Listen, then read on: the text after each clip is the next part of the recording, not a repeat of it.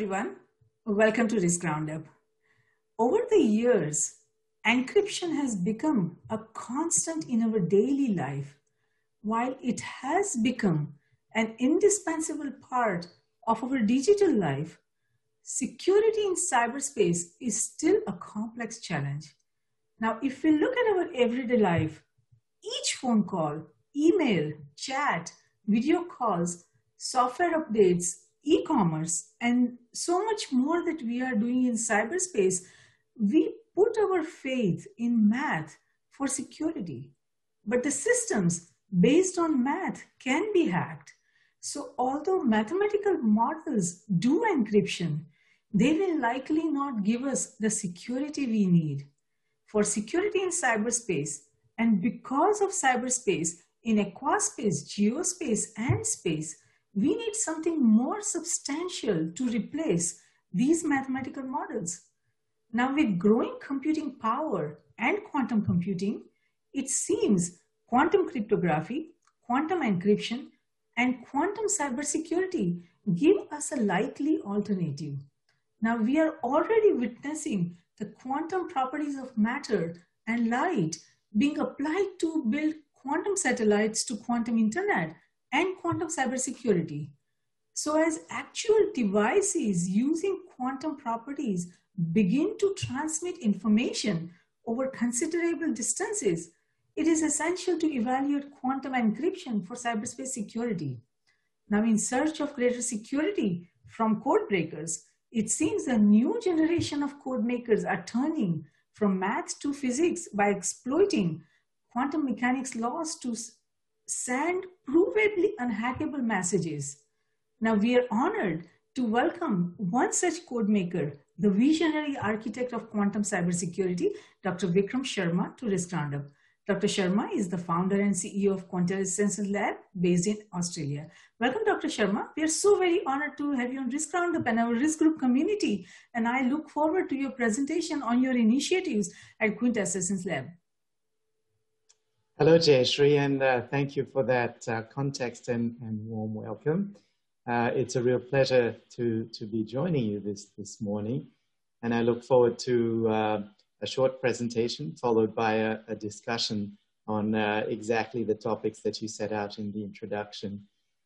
So if you would like, may I share my yes. screen where I have a please. presentation here.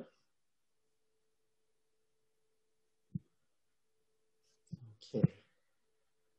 Can you see that screen okay? Yes. Terrific.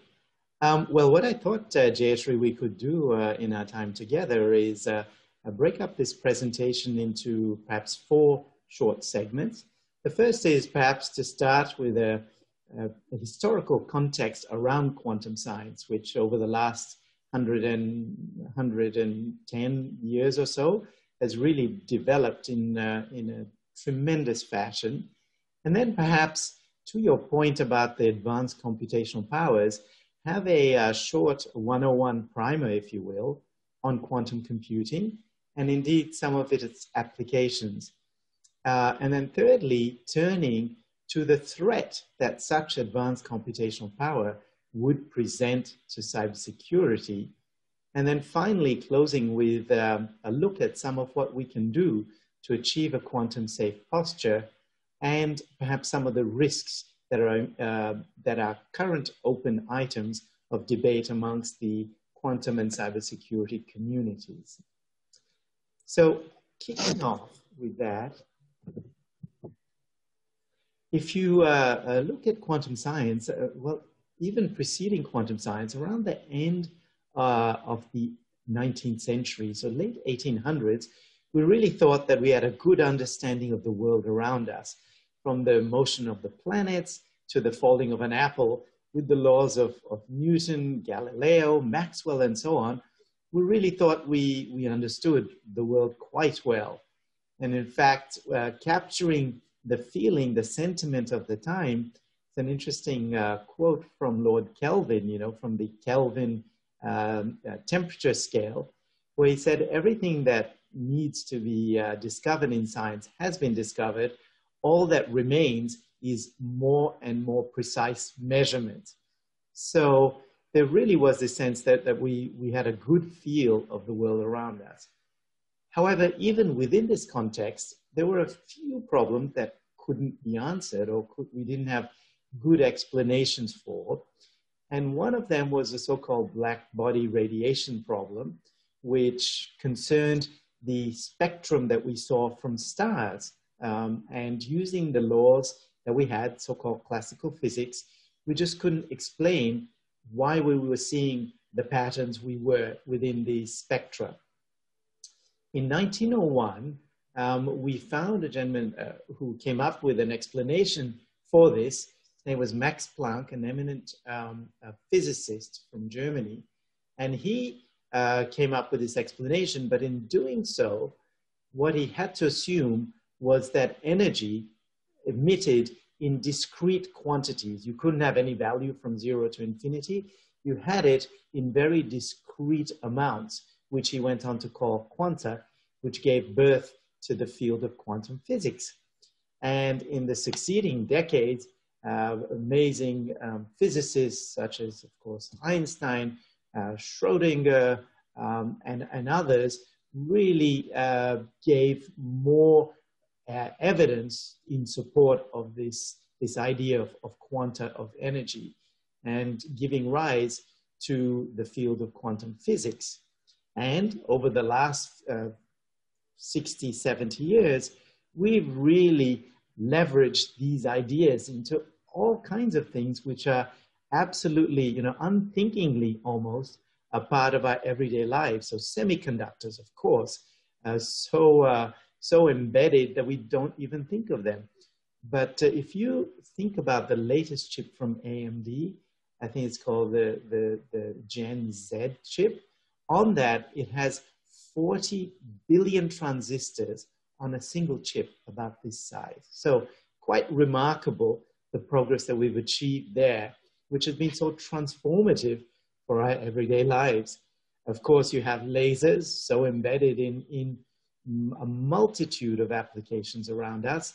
GPS, you may not be aware, but to achieve a location, what our cell phones, for example, do is they reach out to 2 satellites, and they basically triangulate our location using the time it takes a signal from one satellite vis-a-vis a second satellite to come to us to determine very accurately where we are located. But to achieve this, you actually need highly accurate clocks on those satellites. And those clocks are atomic clocks leveraging quantum effects as well. And of course, yet another application is MRI, so fundamental to our everyday life. So while the physics might be complex, these technologies are very much a part of our everyday life, so-called products of the first quantum revolution. Interestingly enough, over the last 20 years, though, we are entering the second quantum revolution. And in the first, what we were doing was taking effects in the natural world and leveraging those passively. In the second quantum revolution, we are able to actively engineer quantum states that don't exist in nature. So if you want to think of it like we create supermaterials, which might have special properties on strength or rust resistance or lightweight, in the quantum world, similarly, we're able to create new quantum effects that don't exist naturally. And as a result, we're seeing a whole host of new capabilities coming to the fore. Quantum computing, you might have been hearing quite a lot about that with IBM, Microsoft, Honeywell, and of course, Google really leading the charge and giving us unparalleled computational capabilities. Quantum sensing, a lot of work going on there to be able to detect objects with unparalleled precision. Consider looking for submerged objects around our coastline for national security, or looking for oil and valuable minerals with much greater precision than what we could previously. Quantum imaging, think about detecting cancer at the single cell level, and perhaps then sending out a nanobot at some point in the future in our bloodstream and eradicating cancer forever. incredible step change technologies. But really, the subject, I guess, of our conversation today is the applications to security and the dramatic changes that quantum can bring there. In fact, we at Quintessence Labs have a catchphrase here of using quantum to fight quantum in the field of cybersecurity. So with that, very quickly, without going, you could spend hours on the topic of, how quantum computers work and their applications, but very quickly looking into what differentiates them from a conventional computer.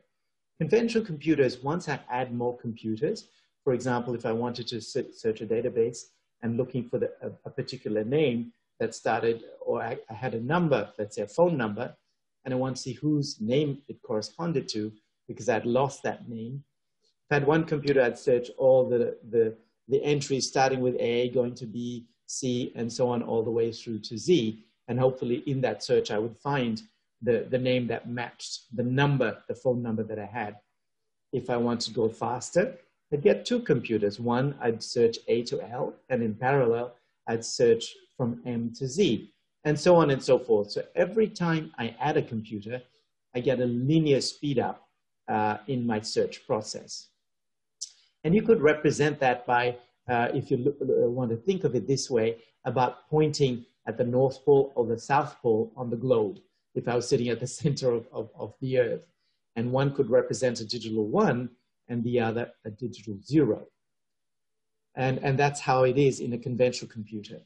On a quantum computer, I could represent multitude of values at the same time. So instead of pointing just to the North Pole or the South Pole, one of those at any point in time, I could be pointing to both of those, including London, Tokyo, and Sydney simultaneously. So what this gives us, and this is an idea called superposition in the quantum world. So what this gives us is the ability for exponential speed up as opposed to linear in the classical world.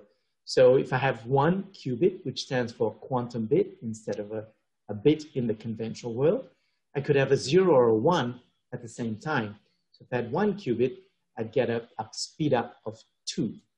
If I had two qubits, I could have 0, 0, 0, 1, 1, 0, 1, 1, all at the same time, and so on and so forth. But the thing to note is every time I add a qubit, I'm doubling the power. So I'm getting not a linear, but an exponential speed up in my processing capacity. And it is suggested once I get to 20 or 30 qubits, because I'm doubling each time, that will be as powerful as our best supercomputer on the planet. And if we got to 200 or 300 qubits in one device, and it's not a trivial technical challenge, but feasible, that 200 or 300 qubit quantum computer could have equivalent power to all the computers on the planet today. So remarkable, remarkable step change possible there. And of course, big investments going on globally. China, it's estimated, is putting in over $10 billion. Europe, €1 billion. US recently was signed by a presidential act, $1.2 billion national quantum initiative, and so on and so forth. Very major multi-billion-dollar investments going on. And in the private sector, venture capital has jumped in. I think that number is over $1 billion, perhaps well over $1 billion that venture has put into various quantum startups, and some tremendous progress being achieved there. And applications, range from big data and AI and machine learning to optimization. So this issue of if you had 15 locations to go to, what's the best routes to take between those? Once you get to about 15, our best supercomputers, it's too complex a problem, cannot solve it. Interesting enough, UPS have suggested if they could shave 1 mile per day from the delivery of their packages per truck, it would add $50 million straight away to their bottom line, just by optimizing that. So that's that problem. Amazing advances in biomedicine, financial services, and indeed cybersecurity. But as we look at that, and of course, great advances being happening by Google and others. But the threat to quantum computing today, it's suggested, sits within the next 5 to 15 years that we will see a quantum computer at the right scale, which could impact our e-commerce that we're using today, which relies on something called the PKI, or public key infrastructure. But what we're seeing is that these so-called harvesting attacks, where I'll store sensitive data today and decrypt it at some point later in time, when it may still have some value, it's understood are occurring already today. And then you overlay that with the fact that when you look at changes in security technology, it takes you some period of time, multiple years, to be able to transition to new technologies. So that really suggests that we have this threat to cybersecurity potentially today. And what is that? I won't go into this in great detail, but much of our cybersecurity today, as I said, around public key infrastructure, relies on the fact that if I give you two large prime numbers, and a simple example is given here, it's 165,181, and another one being 417,953. And I say, Jayashree, could you multiply these, please? And you'll get your pocket calculator, and in probably 2 or 3 seconds, you'll give me the result, which is 69 billion, 37 million, etc. But if I gave you the reverse problem, I said, here is a number, which is 69 billion, etc. Can you please tell me what two numbers were multiplied together to arrive at this? That's a tough problem. It will take you quite a long time. And we rely on exactly this asymmetry, where it's easy to go in one direction, but hard to go in the other direction to achieve a secure e-commerce today. And in this, using our current key exchange, such as RSA 1024 or RSA 2048, it would take thousands of years for our best supercomputers to reverse these out. But a quantum computer could reverse this very rapidly in a matter of seconds or certainly minutes using an algorithm called Shor's algorithm. This means public key exchange, what we use for e-commerce today, will no longer be safe. And how long will this take to do? So a gentleman at the University of Waterloo in Canada, Michele Mosca, has given us quite I think a neat, simple mechanism to think about this. And he relies on 3 parameters. So how long does the encryption need to be secure? That's often legislated, right, for health data or financial data, and indeed many sovereign secrets. So we determine that X. Y is how long it takes you to transition to new secure cybersecurity technologies. And Z is how long, in your estimate, within that sort of range, I think we suggested 5 to 15 years, do you think it will take to achieve a quantum computer that will threaten this? So this gives you a nice little mechanism to think about how quickly you should move on this. So what should we be doing about this? So here's a quick little checklist, if you will, Jayashree, of 5 things that we think you should be thinking about today. First of all is just basic good cyber hygiene. So identify your systems that actually perform cryptographic operations. And particularly within those, look at those which use public key infrastructure, and those could be vulnerable to quantum attack. And also identify those secure communications links which carry critical communications. Keep a watching brief. So there's some work that's going on by NSA and NIST at the moment to identify new algorithms which are, we contend, will be safe to, or resistant at the very least, to quantum attack. And where possible, start to use true random numbers as the building blocks of your encryption keys. And once these post-quantum algorithms are deployed, it's suggested that'll be about 3 years from now. Be ready to implement those.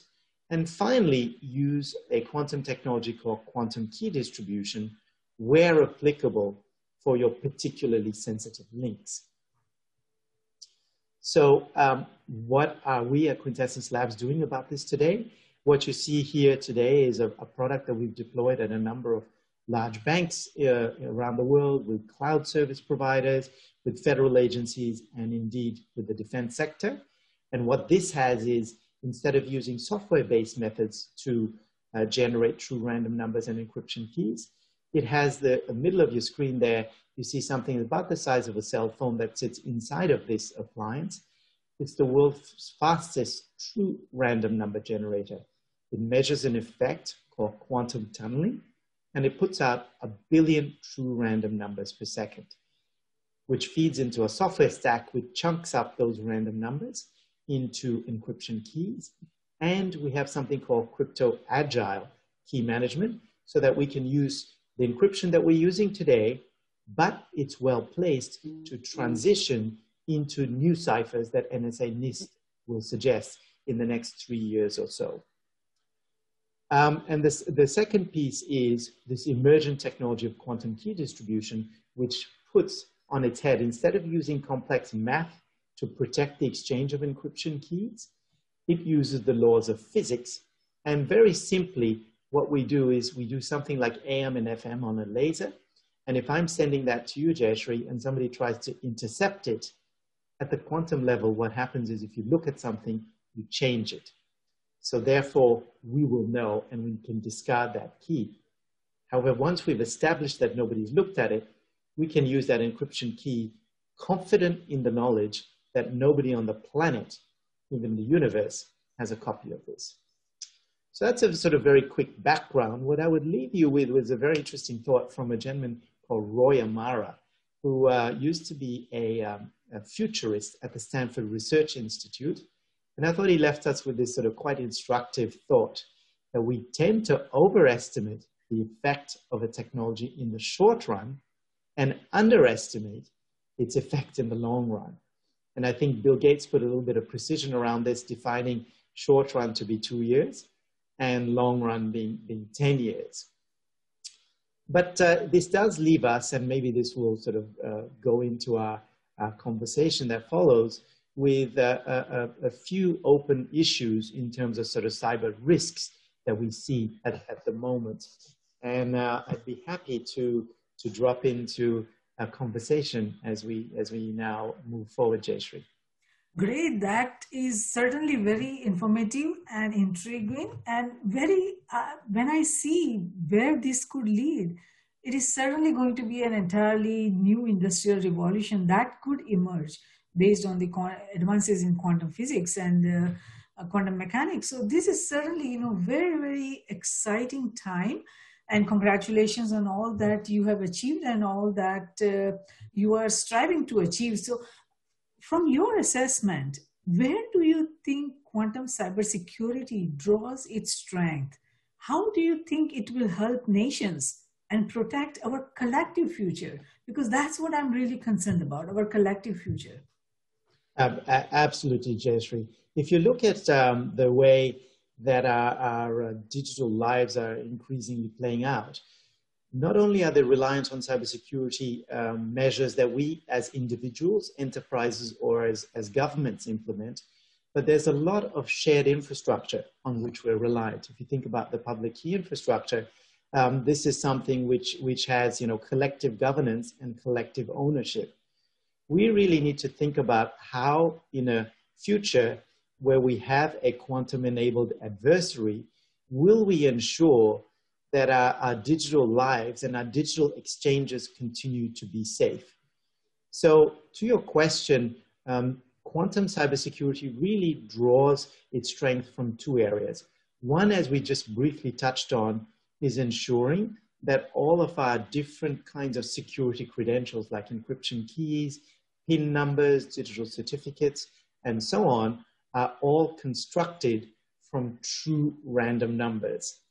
And you can only achieve true random by measuring a physical effect. Today, we try and simulate them. We get pseudo-random through software, but advanced computational power in the future could find patterns and therefore weaken our security.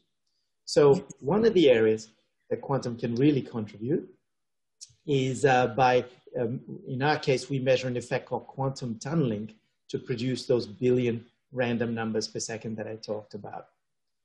The other areas Yeah, so really, critical, important, foundational input into cybersecurity. The Yes. second is around that exchange of keys. As I said, at the moment we've been using complex mathematics to protect it, the exchange of those keys. So if we use quantum effects with this idea that if I'm sending a key to you and somebody tries to eavesdrop on it, hack into it while it's being sent, by the laws of physics, we will know. So it kind of changes the paradigm. So these two elements, coupled with the ability to manage encryption keys at a scale, as we move into a world where we have millions or hundreds of millions of keys, especially as we move into the Internet of Things context, that what we call crypto agility will be critical. So true random numbers, quantum key distribution, with the glue of agile key management is, I think, what we will really need to support and protect our digital futures. Yes, yes, I agree with you. The challenge that I see is that each country is at a different maturity spectrum in terms of their infrastructure. So if we do want to bring this kind of change on a global level, then there needs to be a parallel progress in the infrastructure for each country. And that's going to be a very complex challenge because a lot of geopolitics and a lot of resource constraints will come into play. And that is a concern for our collective progress that we are trying to make for the entire human species, human civilization. So while laws of physics says quantum cryptography is unhackable, do you think it is? And do you think we need a better control of quantum cryptography over quantum cybersecurity systems? Yeah, really interesting points you raised there, Jayashree. Certainly, if you look at it at the theoretical level, the laws of physics do assure you that those keys will be exchanged absolutely securely. But as you implement any theory, you need to realize it through some physical devices.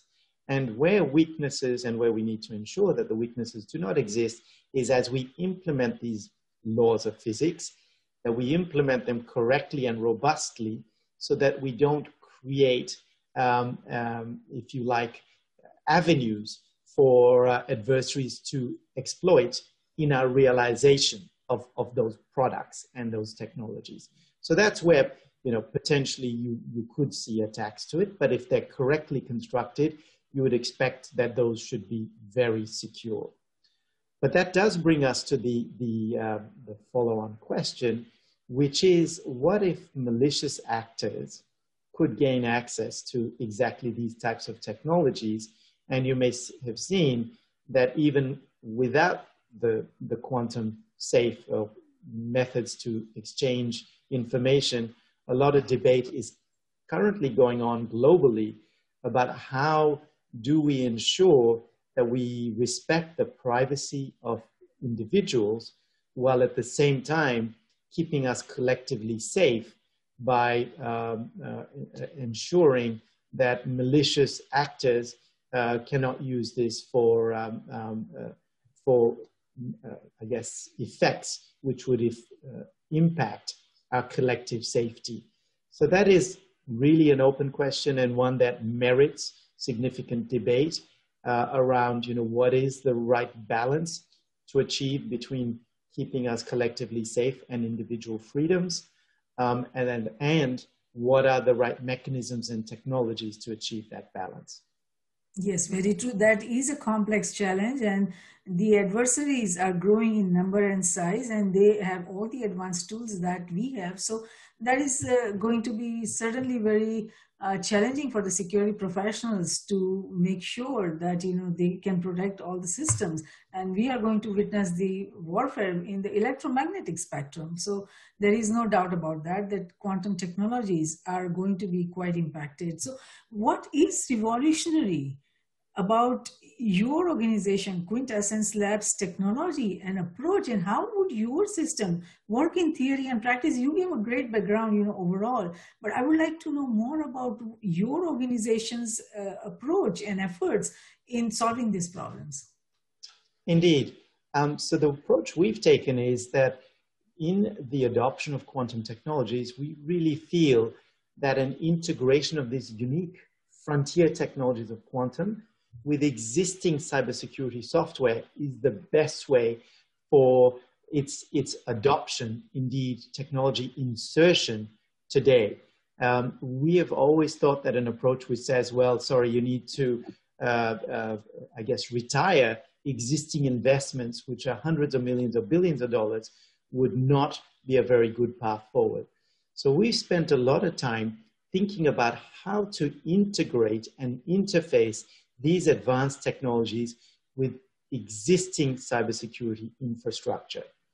So our products and solutions today really have an embedding of quantum effects with conventional cybersecurity and are designed to drop in to conventional data centers very seamlessly and not only provide you new advanced capabilities, but indeed improve the return on investment on infrastructure assets which are in place already. And we achieve this through those three mechanisms that we just touched on before. High quality, high speed, true random numbers, quantum key distribution for those very sensitive links where you want to particularly protect the exchange of information, and then key management and the ability to enforce data security policy as the glue that brings all of this together and allows it to interface with existing capabilities.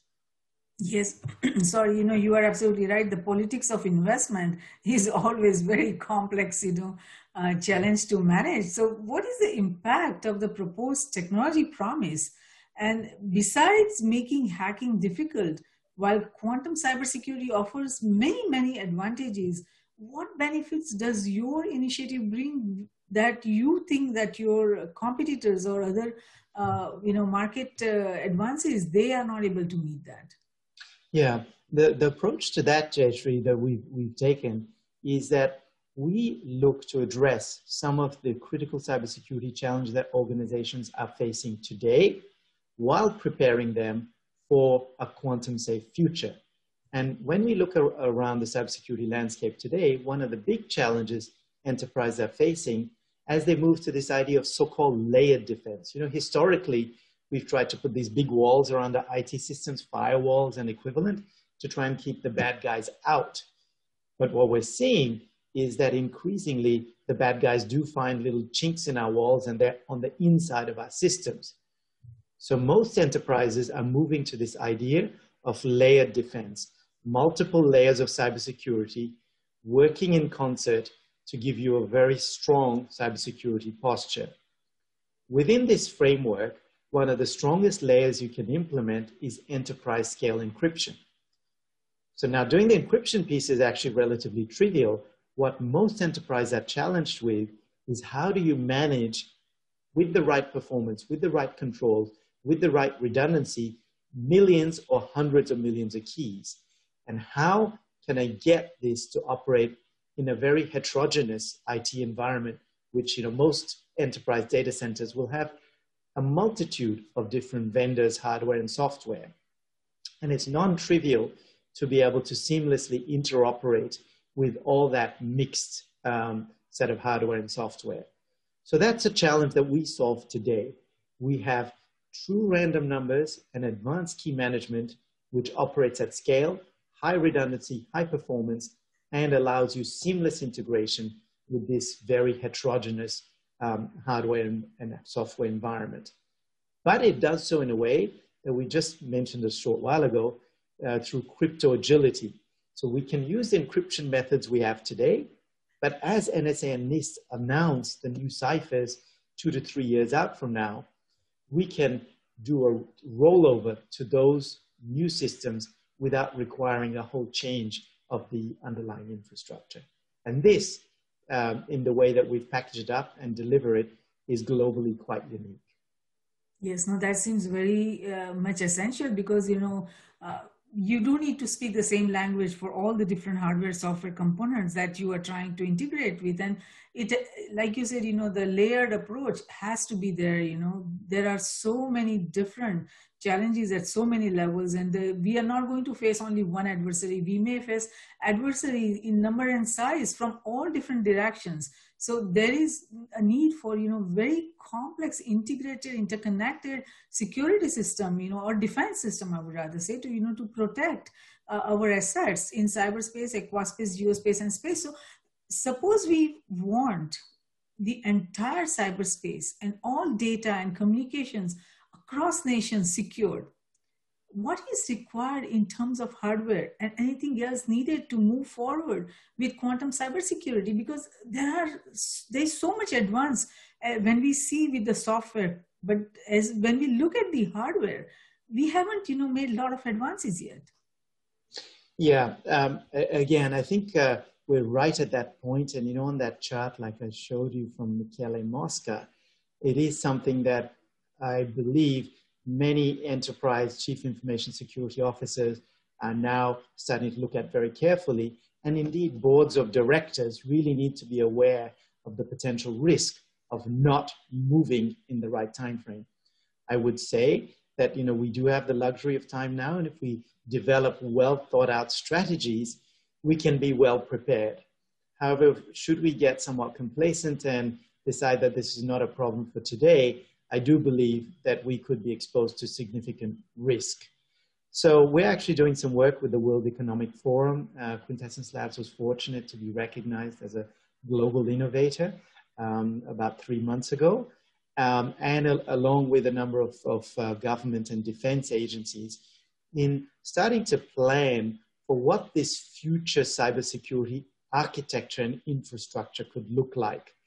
And we really feel that it will be a hybrid of advanced software-based mechanisms, so these quantum-resistant algorithms that are being worked upon, and quantum technologies such as the ones that we've just talked about. And in implementing these, I think we'll come up hopefully within the next 12, 18 months with reference models that have hardware such as what I just showcased to you, our Trusted Security Foundation, or equivalent products from other companies, to really manage these encryption keys very well, generate them from true random numbers, and protect them robustly, because in the end, these encryption keys will be the essence of what delivers us security in the future. Yes, no, congratulations on the recognition by World Economic Forum. That is amazing. And you rightly deserve that. And the point that you made about the discussion, we have to have a collaborative discussion within and across nations with all the components. See, we are developing all these technologies that requires extensive collaboration at all levels, individuals as well as entities across NGIOA. That means nations, is government, industry, organizations, and academia. Everybody needs to be involved to be able to ensure that, we are going to be able to meet the complex challenges of tomorrow. And in terms of that, we are going to be able to meet the necessary transformation wherever it's required, hardware, software. And like you said, it's going to be hybrid, and I agree with you, it will need to be hybrid approach. So I'm glad that you are taking actions on all those initiatives. But do you see anything limiting the use of quantum cybersecurity? I mean, it could be hardware, it could be software. Do you see anything limiting? No. I suppose that there's probably two elements to that, Jayashree. So the first is that some of these technologies could be construed as being sensitive and in the national interest. So we can start to see certain levels of controls around those capabilities, and whereby nations may seek to gain those benefits for their own sovereign purposes. So that could impede a global diffusion of those technologies. The second is, of course, the true random number generation technology is well mature, so I think we could see broad applications of that. quantum key distribution is still maturing. And at the moment, it is expensive and requires hardware of some significant capacity and size on each end of the communications channel. So that over the next few years, I think, as suggested by Roy Amara, that it will continue to mature. And so I think perhaps just the time frame to mature out that capability, which may be a few years till it gets down to a level where it can have broad adoption, is perhaps the other factor that we would need to consider. Yes, yeah, I do agree on that. So as the quantum property of light excites security professionals like you and I and many others, what different applications do you see emerging? I mean, you did mention about, that we will first see, some, development in the confidential areas like, security for defense agencies and, military and all. But where else do you see commercial applications emerging?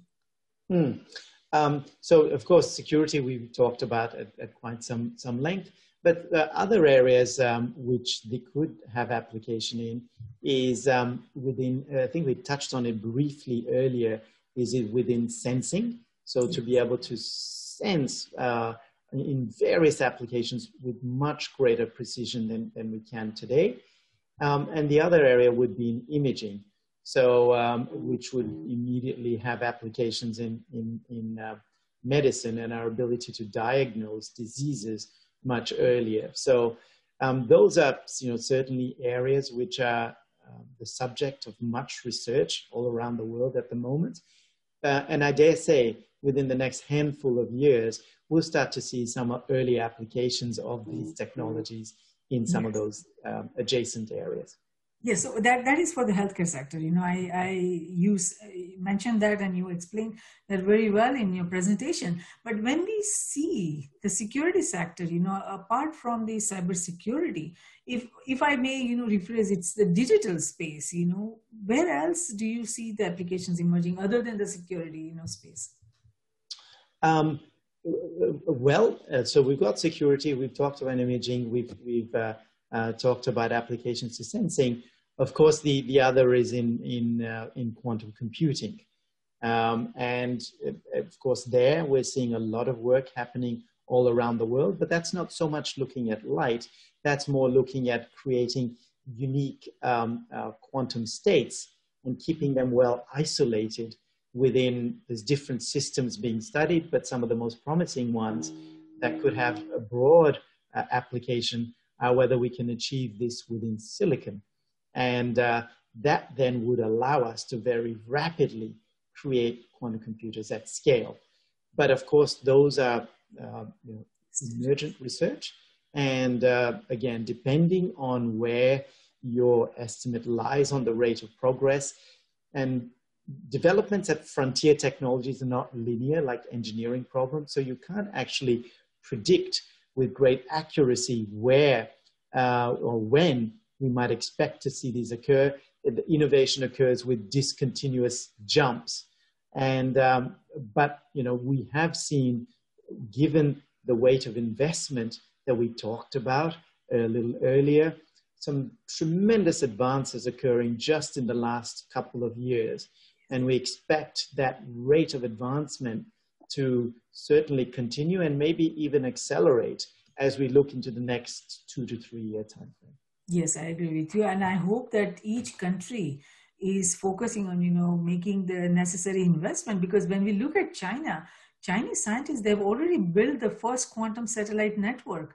So when we look at that, what security challenges do you see emerging as we work towards building on the feasibility of quantum communications from space? And that is probably not very far from, where we are. A really interesting question, Jayashree. So yeah, the Chinese satellites really was an early stage demonstration, if you like, really just showing the art of the possible. But certainly an important milestone in the development of secure satellite comms. And what it also does address is that at the moment, quantum key distribution, because these signals are very small at the quantum level, if you use optic fiber, over a period of some distance, let's say 50 or 60 miles, the signals degrade. So you need a station to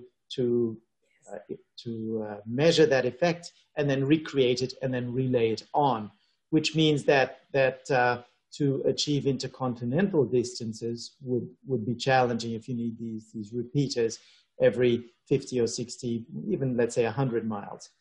So a mechanism to achieve transcontinental or indeed intercontinental distances is to relay these quantum keys via satellite. As you seek to do that, you do encounter a number of technical challenges as you try and make your way through the atmosphere. Let's say you have a ground station that's beaming a quantum signal up to satellite. There are a number of atmospheric effects which will degrade that signal. So a significant amount of research is going on into how can we get these very delicate, if you like, quantum signals successfully up to satellite and then relay them down to ground, potentially at a location thousands of miles away, so that now you have a secure key exchange between two locations very geographically dispersed. So certainly this is an area of great research, and we expect over the next 5 to 10 years that significant work will continue. The Europeans are also quite advanced, so the EU has a lot of work going on in space quantum communications, space-based quantum communications. And we, in fact, ourselves as Quintessence Labs have been working with a UK-based company that is looking to put up some quantum-enabled satellites in the next couple of years. So certainly a very exciting, excuse me, area of research where we do expect to see significant progress over the next 5 to 10 years, which will then be supportive of global quantum secured communication networks. Absolutely, absolutely. I agree with you. And it seems when we talk about space, the time variable also will be playing a much bigger role in how the quantum, transmission happens, how we are able to send those signals, to space and then, from satellites to, here. So it's going to be very interesting what new advances emerge, in the coming years. And I hope that, we can talk again as you make more advances and your organization, comes up with some more solutions that can protect the future of the humanities. And it seems that the future of code makers and code breakers is entangled. And it may be quantum on both sides, right? We are going to see quantum on both sides. So that's going to be very fascinating time. So thank you so much, Dr. Sharma, for participating in this roundup today. We appreciate your thoughtful insight into quantum cybersecurity, and our global viewers and listeners would benefit tremendously from what you had to say today. And as a result, this Risk Roundup Dialogue has been of service. We thank you for that. Thank you so much, Jayashree. Really appreciated the opportunity to participate. Wonderful. Thank you so much, Dr. Sharma. So Risk Group is a strategic security risk research platform and community. And through the Risk Roundup initiative, Risk Group and I are on a mission to talk with 1 billion people, innovators, scientists, entrepreneurs, futurists, technologists, policymakers to decision makers.